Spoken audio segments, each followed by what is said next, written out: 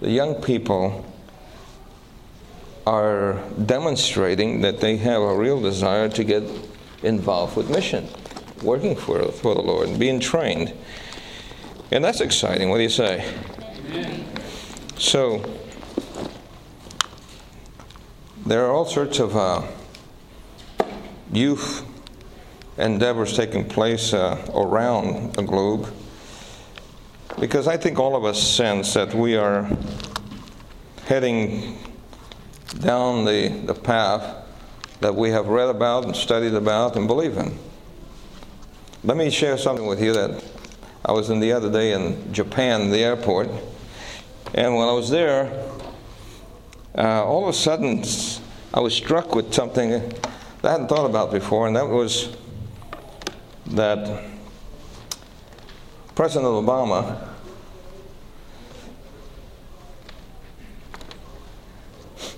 and all that's going on with politics and finances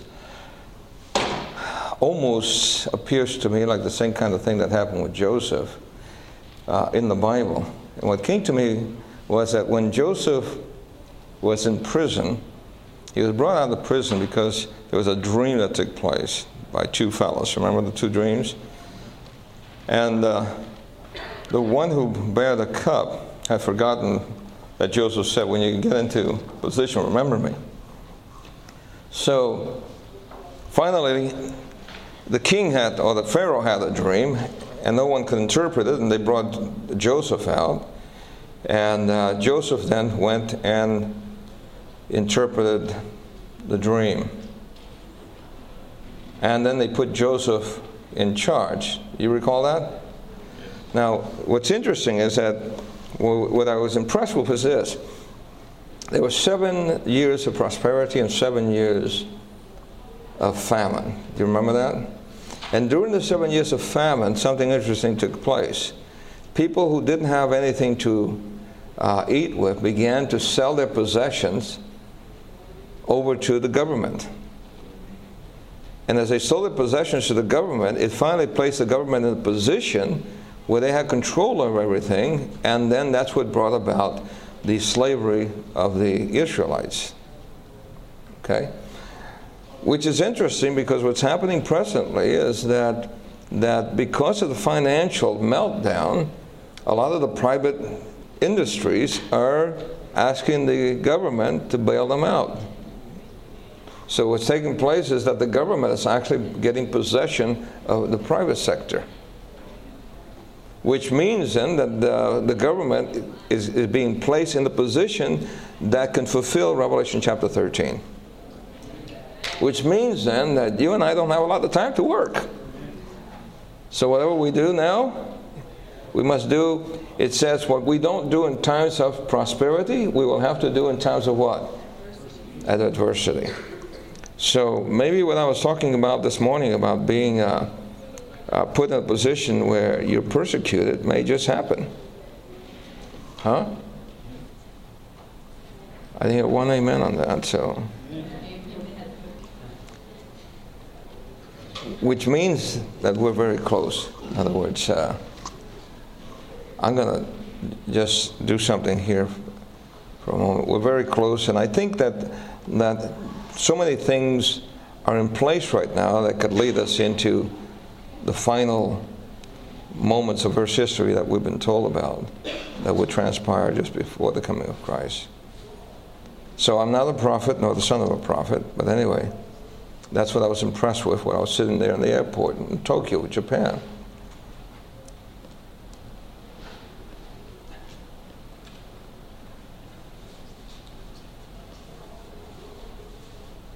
Do you have any questions so far concerning how many of you were here earlier today? Okay. Do you have any questions about what we presented so far?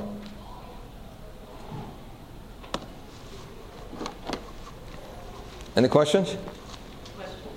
Yes, ma'am. In trying to convey this message to others, let's go with fear, getting rid of fear. Are there exercises or things that you can do to help shy people? Okay. How do you get rid of this fear? Are there exercises that can be done to help shy people? One of the things that you first have to do is you have to bring about conviction. Okay?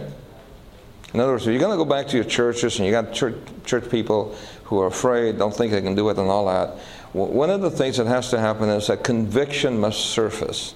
Okay? Because if a person doesn't feel conviction, he's not going to attempt anything.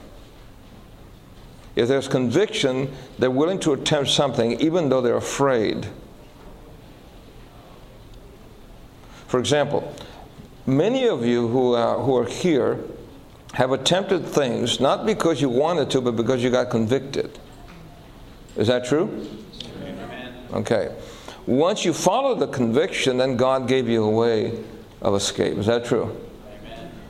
So conviction must set in.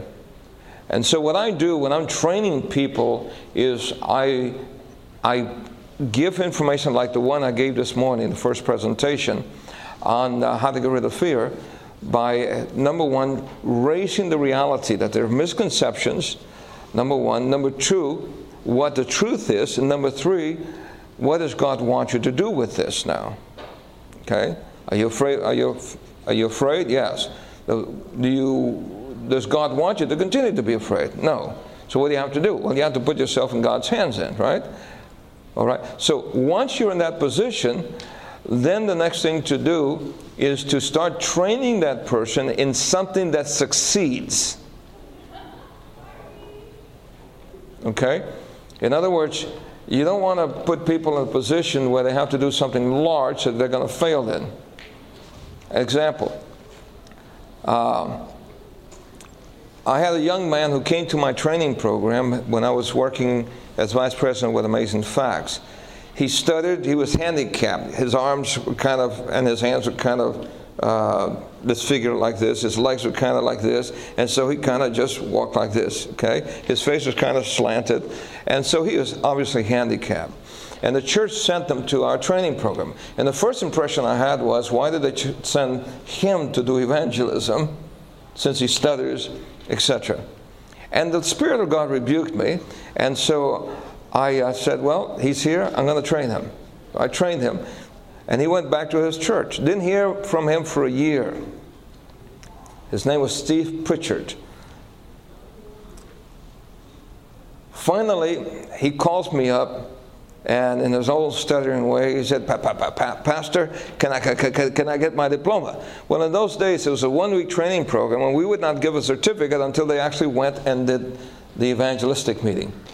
Okay? So he said, I did my meeting. So I said, well, what happened, Steve? He said, 10 souls were baptized.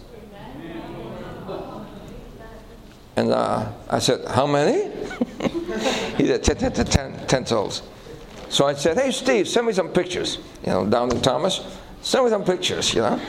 So I got these 10 pictures. I got these pictures. And you know what's interesting? Not one of the persons was handicapped, was baptized. Okay? The amazing thing is this, that he came from a church called Dover, Delaware, the Dover Church. That's where I first started working as a Bible worker in Dover, Delaware. See? And I knew the church well. But adjacent to, or part of the district, was a little church that was out in the country, in the Amish country. And it was right next to a cemetery, and that was happening to the church. You understand? In other words, it was close to the cemetery, and the people were, they were of a different ethnicity, Moravians. And they had immigrated a long time before, and their kids were already Americanized, and so their kids were moving away. So the old folk were dying off, and that's the way the church was going, okay? So whether they put Steve to hold a meeting at the church with 200 members or at the little church, you know where they put him? At the little church. So how much potential was there for success? You got the church that's dying, you understand? What do you want to do? Put a person where they're going to fail, or put a person where they're going to succeed? So where did they put them? But the success was even greater then. You see? And so They put him in a small church that's dying. He baptizes 10 folks, or 10 folks are baptized from his meetings. And then another church heard about his success and said, send him over here. We want to have him come and preach over here. Well, the wonderful thing also, they told me, again, another case where Steve never stuttered when he got up to preach. Yeah, he was fluid. But when he got down, he turned back into the frog. When he got up, he was a prince. You understand what I'm saying? So the Lord's Spirit was able to what? To move upon him and use him. So the problem is that if you put somebody where they have a greater potential to failure, that is discouraging to a person. So you train, then you assign. You train and then what? You assign. You got to give them something to do. And give them something to do that can succeed. If you do that, then that person will get encouraged, and then they'll grow and grow and grow. If you don't do that, then they'll fail, and once they fail, they get discouraged, and they fail, well, I guess God can't use me. And that's the way where it ends. And that's where there are a lot of people are today. They feel God can't use them, and so why even try? The reality is that God can use them. All right? Does that answer your question, madam? Okay. Let's pray together, shall we? Our Father, thank you for the privilege we have to be here together to study. Bless us and lead us in this study. In Jesus' name, amen. Okay, this section, or this part, is dealing with the decision. Okay? Now, when we're talking about getting decisions, there are several things that have to be considered in this aspect of decision. Whoops, I got thrown off here. I got to do that, get rid of that. Is it gaining decisions or is it Start by the whole second. recognizing conviction? What's that? I thought it was recognizing conviction. It's part of it. Yeah. Part 1, part 2, part 3. Okay. All right. Well, this threw me off. So let me just turn off my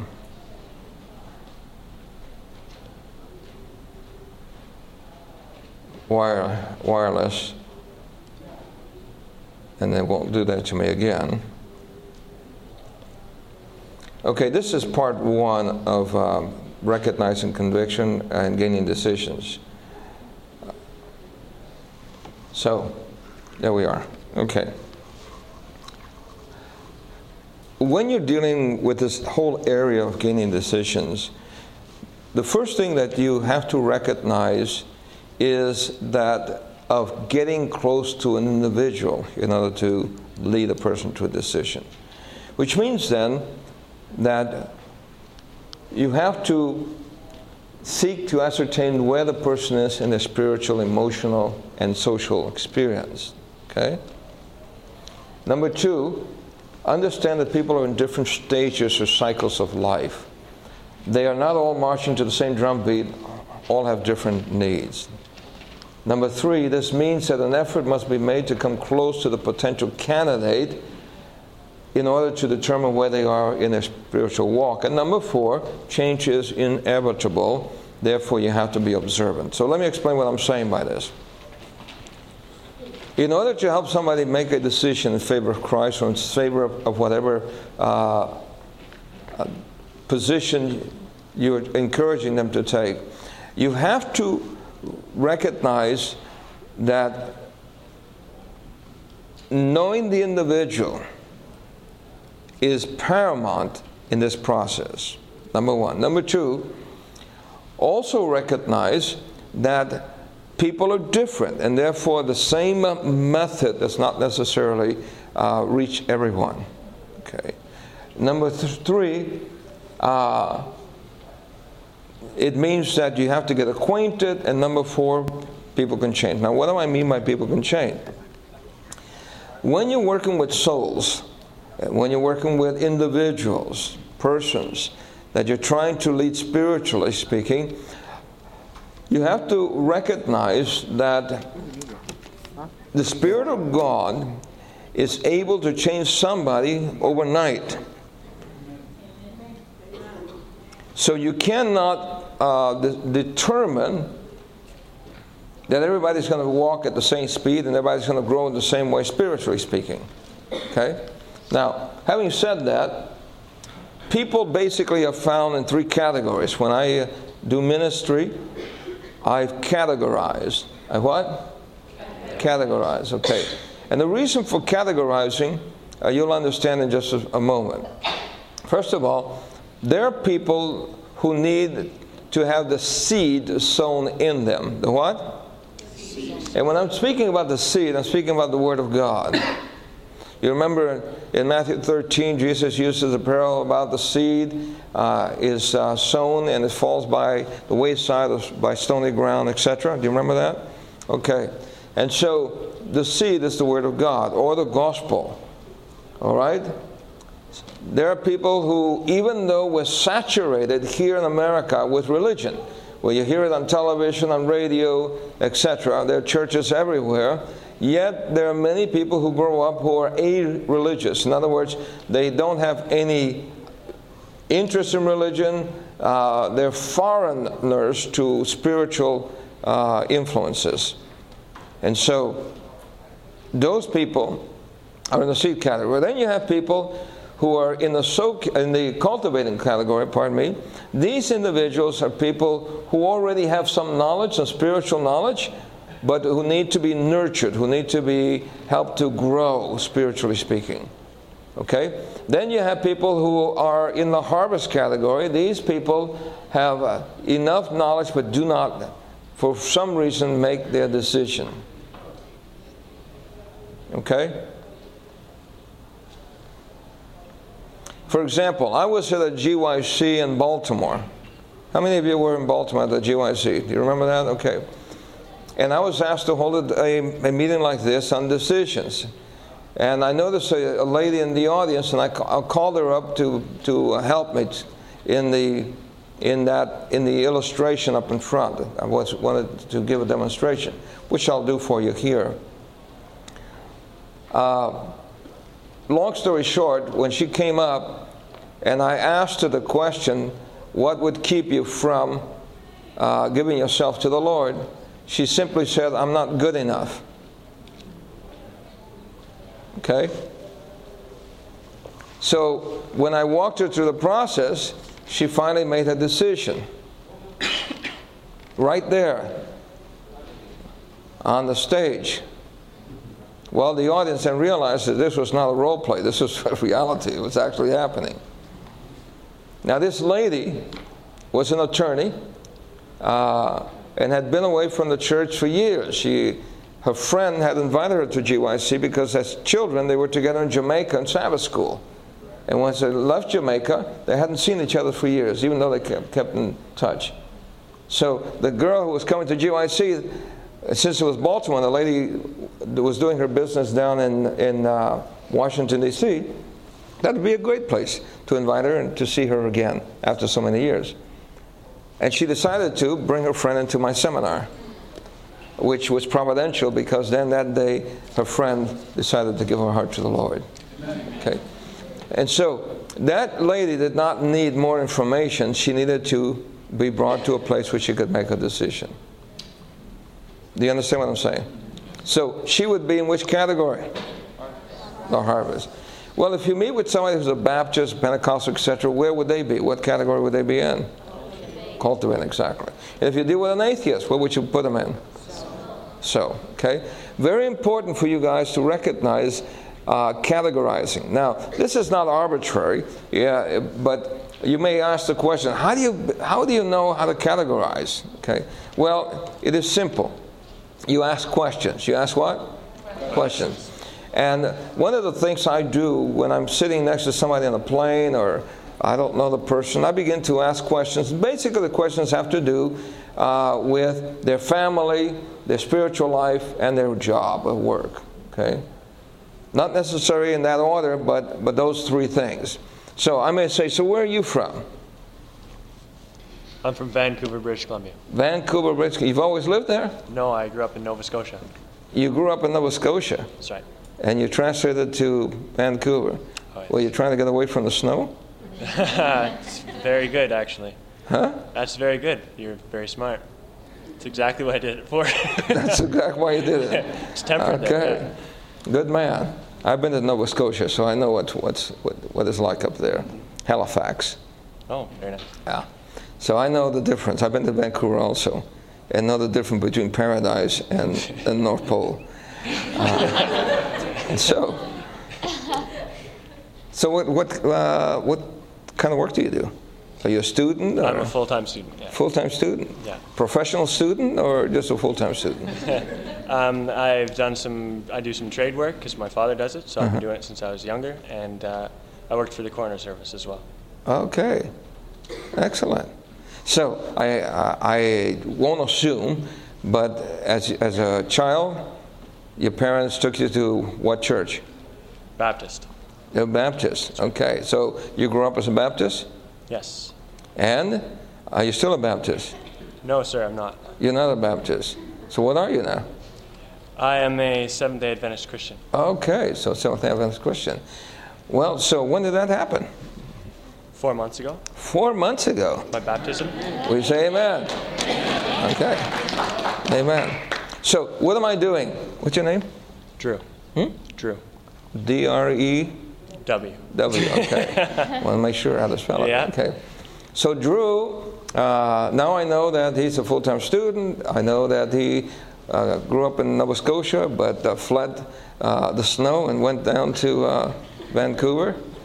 And that, just 4 months ago, he was baptized into the Adventist faith. We praise the Lord for that, okay?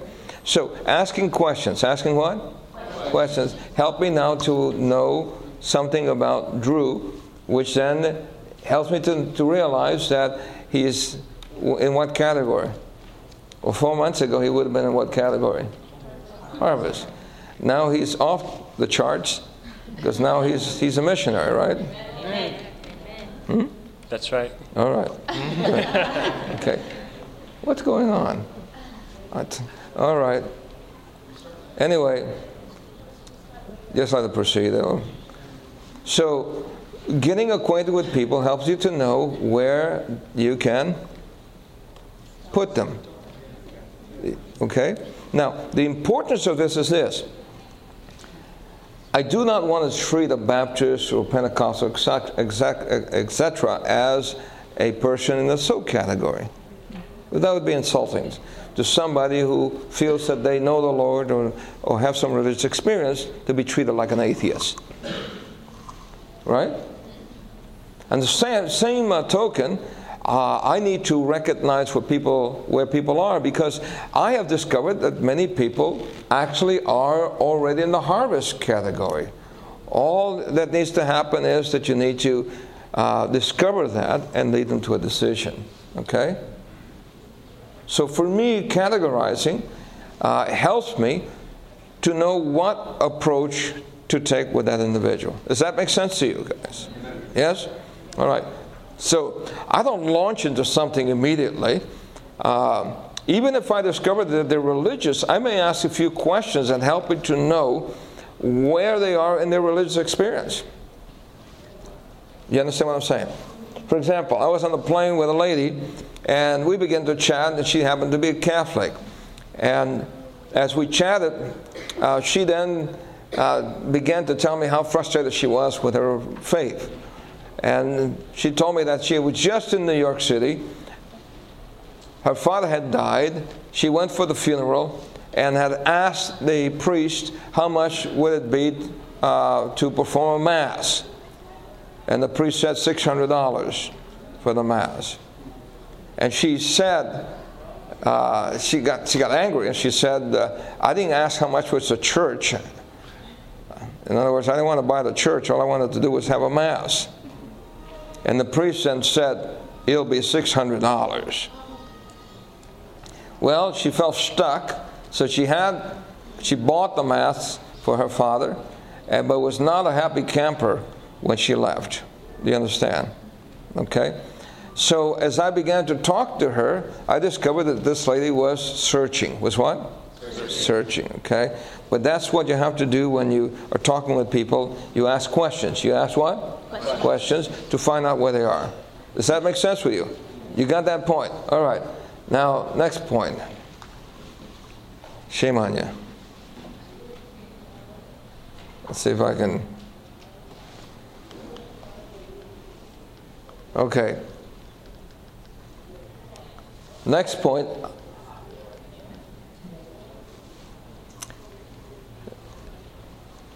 For those of you who bought the book, any of you have the book, Gaining Decisions? Yes. Okay. If you turn it in your book, you'll find, I think it's page 28. You can check on it. You have one there? It's page 27. So you have the chart there, okay? I'm actually walking through the book right now in my mind, so if you have your book, you can turn to it. If you don't, listen. All right. So here you have programs that have been devised for the purpose of sowing. Then you have programs that have been devised for the purpose of cultivating, and then you have programs that are devised for the purpose of harvesting. Can you see that? All right. Now, the reason why I've done this is because there are many programs that we have developed as a church to be able to sow. All right? And they're usually dealing with felt needs. A person needs to quit smoking, they may come to a smoking program, and there you discover where they are in their spiritual life.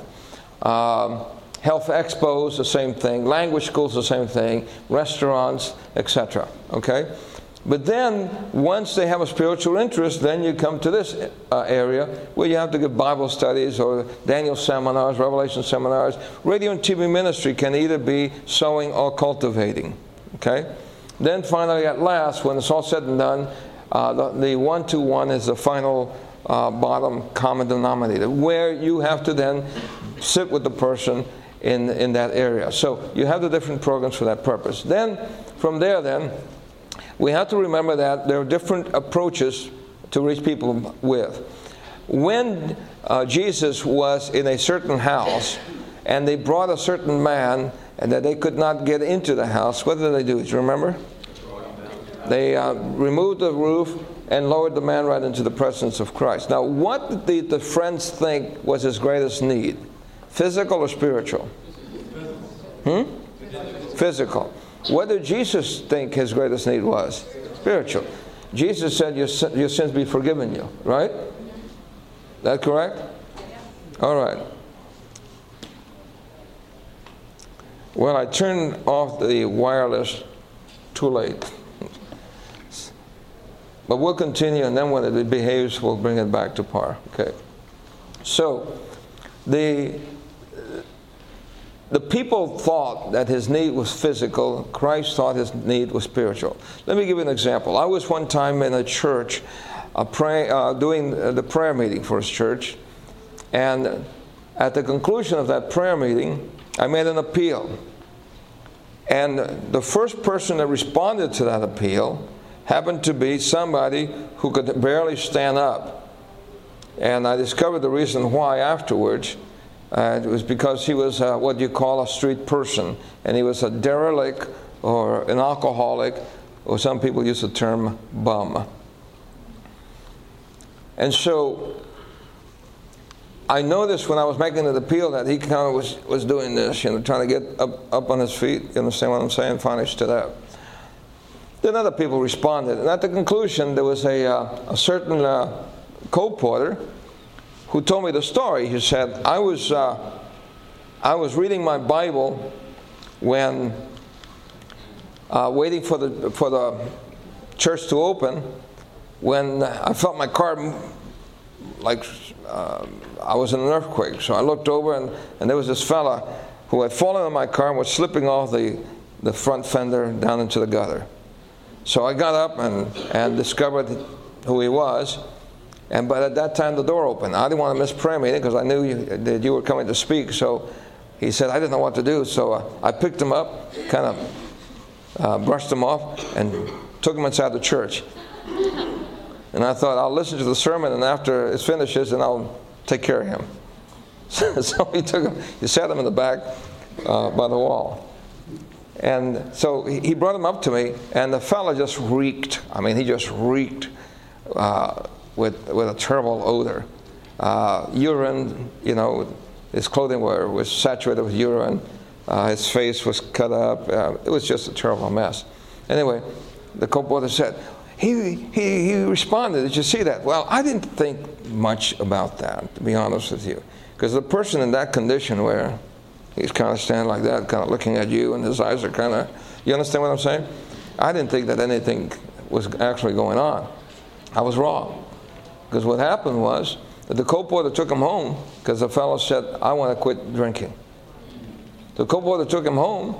The fellow took a shower, gave him a change of clothing and all that, stayed with the co-porter for several months, and that was it. He had been 10 times to a hospital to be detoxified, and it had failed. He heard the message one night and responded. So his greatest need was what? Spiritual. He had never known that God loved him, and that night I preached the message, The Worth of a Soul. And when he heard that message, it so touched his heart that he decided if God loved him that much, he needed to clean up his life. And he did. Okay? Do you understand what I'm saying? And so, you have to be observant. You have to be what? Observant. Okay. Now, let's move on then. In order for us to be observant, we need the help of the Holy Spirit. And so in order for us to be effective workers, let's consider the way the Spirit of God works and what He does.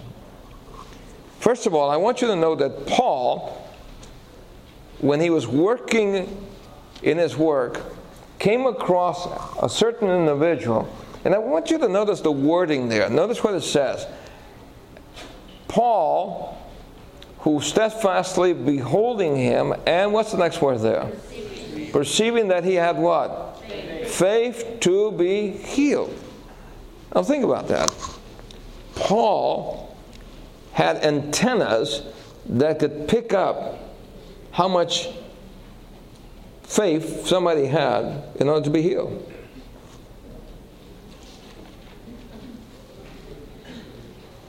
In other words, if Paul had sensed that this fellow did not have enough faith, would Paul have told him to stand up? Yes or no? No. So obviously then, he had the ability to perceive. To what? Perceive. All right? Now, notice this statement. We need, what's the next two words? Divine what? Intuition, that we may know how to work for souls ready to perish. Now let me ask you a question. When you think of mom or dad, who do you say has intuition? Now did the guys say mom also, or was it just the girls? How many of you say mom? Can I see your hands? How many of you say dad? Can I see your hands? Well, all right. Mom has it. And that usually is the way it is. Now, you may ask the question, why is it that women seem to have intuition? Well, I believe it's because God has given them the responsibility to raise children. And God has to give them the extra ability to be ahead of the game. Have you ever asked a question of your mom, how did you know that? And all she could say is, I don't know. I had a hunch. Right? I had a what? A hunch, okay. But notice when it comes to soul winning, what do we need? Divine intuition. If it's divine, is it something that I have? No. Is it something that God gives? Yes. So, how does the Spirit of God work? Let's consider the working of the Holy Spirit. First of all, I put together a list of texts just to make sure that we understand who the Holy Spirit is. Now, irrespective of what you think the Spirit of God is, the Bible says that He is called God. He is referred to as He. He comforts, He teaches, He testifies, He reproves, He guides, He hears, He speaks, He shows, He commands, He can be grieved, can be sinned against, can be quenched, brings to remembrance, makes intercession, gives power, a witness, and director of the New Testament church. Spirit of God, then, is not an essence or current, but is a person. And as a person of the Godhead, He is able to lead, convict, guide, direct, instruct, etc. Okay, now, this is a fact that the people in Christ's day did not understand or know. So when Nicodemus came to the Lord, by night, Jesus said to Nicodemus, "Verily, verily, I say unto you, except the man be what? Born again, he cannot what?" Now I want you to know something interesting. This first phrase says, "See the kingdom of God." Can you see that? How many of you caught that before? Because the next one says, except the man be born again, he cannot enter into the kingdom of God. Which means then that you first have to see before you can enter. So the Spirit of God has to give you the ability to see before you can have the ability to enter. All right? Now, did Nicodemus understand what Jesus was talking about? You remember his response was, "Do you mean I need to go back into my mother's womb and come back out again?" Do you remember that? So Nicodemus did not understand. But even though he did not understand, Jesus did not just give up on him. Notice what Jesus said to him again. "The wind what? Bloweth where it lifteth. And you hear the sound thereof, but you cannot tell from when it's coming and where it's going. So is everyone that is born of the what? Spirit." Okay. So Nicodemus did not understand the spiritual aspects. And so Christ then used nature to help Nicodemus understand a spiritual lesson. So Christ now uses the wind. The what? The wind. And Christ simply says, just like the wind, which you cannot see, it blows where it wants to, and you cannot see, so is everyone that is born of the Spirit. Okay? Now, there are things in our life that we don't see, but we believe and accept. Is that true? For example, how many of you have ever seen gravity? Any of you? Gravity. Have you seen gravity? Does it exist? Can you feel gravity? Yes. Huh? Yes. There's not one of you who feels gravity. My apologies. If you don't believe me, stand up on the chair and step out of the chair and see if you feel something. Now, you don't feel anything. All you know is that you're falling. You don't feel a hand pushing your head down, do you? Do you? Huh? Only when I'm trying to dunk a basketball. No. You don't feel gravity. Gravity is not something that you feel. Gravity is something that you know is there. What you feel is sensations that come to you based upon if you're flying and you happen to have a, kind of a anxiety, etc. Or what you're feeling is G's then, okay? But there, rarely do people feel, quote, G's unless you're really flying fast. Is that correct? In other words, I was up doing some parasailing off the mountain in Switzerland, and my friend wanted to feel the G's, so he decided to go around in circles as fast as he could, and he got up to 2 G's. Okay? But generally speaking, you don't feel it. You just know it's there. Wind. The only way you know that the wind is there is if you either it's blowing on you or you see the effects outside on something that's being blown. Is that true? Yes. You cannot actually see the agent. And so look at what's important here. There's a simple equation. A what? Simple equation. The wind represents the Holy Ghost. Jesus pointed out that he could not see the wind, yet he could discern his what? And his effects. He might never be able to explain the process of conversion, but he would be able to what? Discern his what? Effects, okay?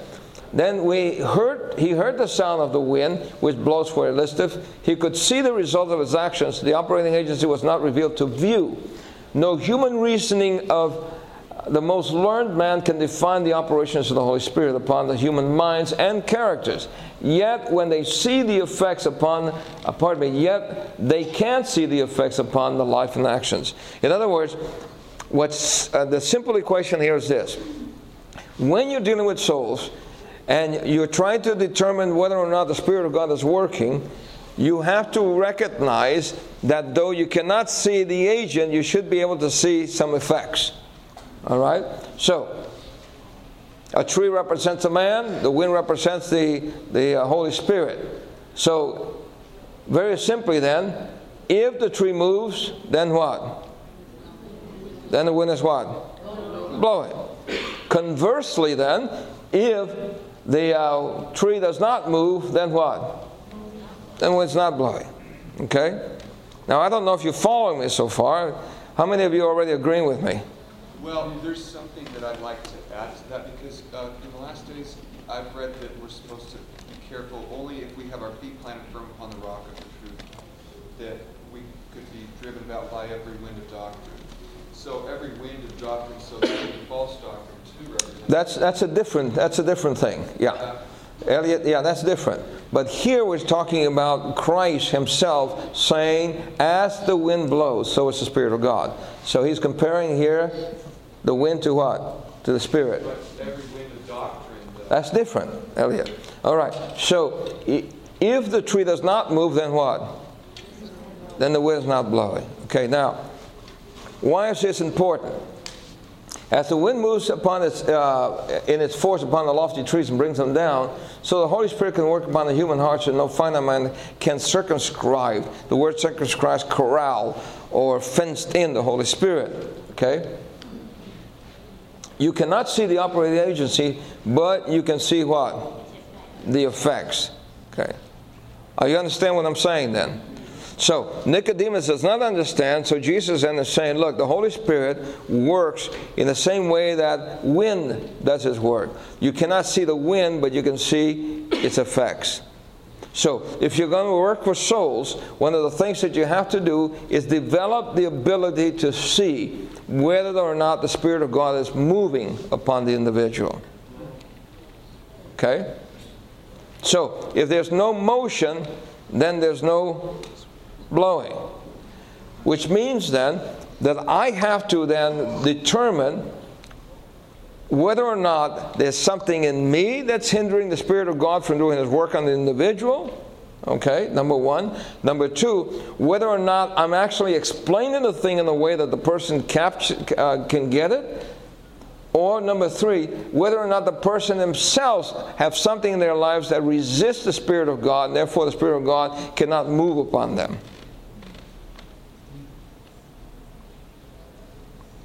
Because the work of conversion comes from the Spirit of God converting. You and I cannot convert the person. It is the Spirit of God. Do you hear what I'm saying? But if the Spirit of God is the one that converts the person, then as I'm working with the person, as I'm giving Bible studies, as I'm preaching the Word, I have to be watching to see whether or not the wind is blowing. And if the wind is not blowing, then I have to ask myself, why? So then I pray, Lord, why is the person not moving? How many of you have given Bible studies or have shared with friends or neighbors and you have not seen any motion whatsoever? Are you hearing what I'm saying? Okay. Yeah, but see, I think that you're just a slick evangelist in terms of this seminar, because sometimes people aren't interested in what you have to say, but that doesn't mean that they don't have a relationship with God. Elliot, let me ask you a request. Since I'm talking to a group of people and it's being recorded, can I ask you not to speak or ask me questions when I finish? Oh, can you do that? Yeah. Okay. All right. Like the wind, which is invisible, which is what? Invisible, yet the effects of which are plainly seen and felt is what? It's the Spirit of God in its work upon the human heart. That regenerating power which no human eye can see begets a what? A new life in the soul. It creates a new being in the image of God. Though we cannot see the Spirit of God, we know that men who have been dead in trespasses and sins become converted under its operations. The thoughtless and wayward become what? Serious.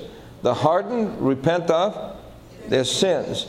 The faithless believe. The gambler, the drunkard, the licentious become steady, sober, and pure. The rebellious and obstinate become meek and Christ-like. Do you see that these are different changes, correct? Now here's the next point. It says, when we what? When we see these changes in the character, we may be assured that the converting power of God has what? Transformed the entire man. We saw not the Holy Spirit, but we saw the evidence. We saw what? The evidence of its work on the changed character of those who are hardened and obdurate sinners. And so what we're learning here is that when we're working with others, the Spirit of God actually impresses the individual. And while we cannot see how the Spirit of God is impressing the individual, in other words, we cannot see the agent, we know that it's happening by the way the people are responding. So there may be what we call body language. Okay? For example, those of you who fly, how many of you have been caught in that security machine where you have to walk through it? Any of you? Huh? Okay. Do you know that now they have machines that have been developed that they ask you questions, and the machine is actually monitoring you to see whether or not your vitals are increasing. Yes, sir? 5 minutes. 5 minutes, okay. Your vitals are increasing. And what takes place is that as your vitals increase, they assume that you are a potential problem. Okay? Now, if that's the case with human machinery, then what about the Spirit of God? So the Spirit of God then enables us to recognize, to pick out things. All right, now, so we need to learn to what? Watch, okay? We need to learn to watch the individuals. When I first became a preacher, I was not watching the audience, I was watching my notes. I was concerned about the rightness and the correctness of my delivery. But later on, I became aware that it was not so much that I needed to watch my content as to watch what's happening with the audience. Because many times then, the Spirit of God may be working in the audience, but if I'm not watching, I miss the opportunity. All right? Or many times, people are making appeals when there's nothing there that's responding. And so, if I'm dealing with a Bible study student, if I'm dealing with doing a presentation up front, I need to learn to watch. I need to develop that ability to watch and to sense whether or not the wind is blowing. Okay? Does that make sense to you? All right. Now, Jesus himself watched. What did he watch for? Notice it says, the faces that express interest and pleasure gave him what? So as he was speaking, what was he doing? He was watching the faces, okay? Then it says, as the arrows of truth pierce to the soul, breaking through the barriers of selfishness, and working contrition, and finally gratitude, the Savior was made glad. All right. When his eyes swept over the throng of listeners, and he recognized among them the faces he had before seen, his countenance lit up with joy. He saw in them hopeful subject for his kingdom. In other words, as he spoke, he saw people return back to listen to him. That told him what? That these were candidates for the kingdom. All right? On the other hand, when the truth plainly spoken touched some cherished idol, Jesus marked. He what? He marked the change of countenance, the cold, forbidding look which told that the light was welcome. When he saw, when he saw men refuse the message of peace, his heart was pierced to the very depth. So was Jesus watching people when he spoke with them? Yes. Yes. What was he watching for? Movement. He was watching to see whether or not people were being moved by the Spirit of God and how they were responding to that prompting. Okay? Are you hearing me? All right. Now, he spoke directly to every what? mind, and appealed to every heart. He watched the faces of his hearers, marked the lighting up of the countenance, the quick responsive glance that told that the truth had reached the soul, and there vibrated in his heart the answering chord of sympathetic joy. So Jesus was watching. He was observing. He was wanting to make sure that it was hitting the mark, the target. Okay? While the wind is in itself it's invisible, it produces effects that are seen and felt. So the work of the Spirit upon the soul will reveal itself in every act of him who has felt its saving power. No one sees the hand that lifts the burden, beholds the light descend from the courts above. The blessings comes when by faith the soul surrenders itself to God. Then that power which no human eye can see creates a new being in the image of God. In other words, my friends, when you and I are convicted, all right, it is an evidence that the Spirit of God is what? Working. So when we're watching, we must watch for conviction. Must watch for what? But conviction. There's many conscientious souls who aren't convicted. We must watch for what? Conviction. Conviction. Yeah. Okay? And so if we watch for conviction, then we will pick up and sense that people are being impressed by the Spirit of God. All right? Now, the importance is this. Again, we cannot see the Spirit of God. But as I'm watching, I can sense whether or not something is happening inside. Let me give you an example. I was in the Philippines last year. We were doing an evangelistic meeting. There was a young lady who came, and she had not made a decision. Her mother was already committed, and because she limped, the daughter went to help the mother. We had about 40 or 50 people with us from Europe, and they were from Germany. The mother approached me and said, you know, my daughter has not made her commitment. Would you be willing to, you know, get close to her? I said, I will. So we sat down together when the time was appropriate, and so I began to talk to her. She said, basically, look, I don't want to be an Adventist. I have too many objections. I said, wonderful. I'd like to listen to those objections and see if there are any new objections that I'm not aware of. So she made a whole list with, you know, texts and all that. So we sat down and went through those texts. Fortunately, I knew those texts, and I was able to help her with the objections. And finally, when I got rid of all these objections, I could sense and see that she was getting pretty nervous. You understand what I'm saying? And finally, she said to me, I don't want to become an Adventist. Okay? So when she said that to me, I realized that she was under great conviction. Remember this again. Great conviction, great reaction. Little conviction, little reaction. Okay? Great conviction, great reaction. Little conviction, little reaction. All right? So I began to smile. I said, why don't you want to be an Adventist? She said, I don't want to put my hair in a bun and wear long dresses. So she had a misunderstanding about Adventism, right? I don't see any girl here with their hair in a bun, so we're okay. Oh, there's one. Okay. So I said, whoever told you you need to put your hair in a bun? She said, I don't want to be an Adventist. And so when she said that, I kind of, you know, smiled. She said, what are you smiling about? And I saw little tears coming to her eyes. And I said, you know why I'm smiling? She said, yeah, why? I said, because it's so wonderful to see the Spirit of God move on hearts. And then tears began to roll. And I said to her, obviously, the Spirit of God is speaking to you, isn't He? She said, yes. And I said, so what would keep you then from giving yourself to the Lord? She said, nothing. Okay? But I didn't have to fight with her anymore. Why? Because I saw what?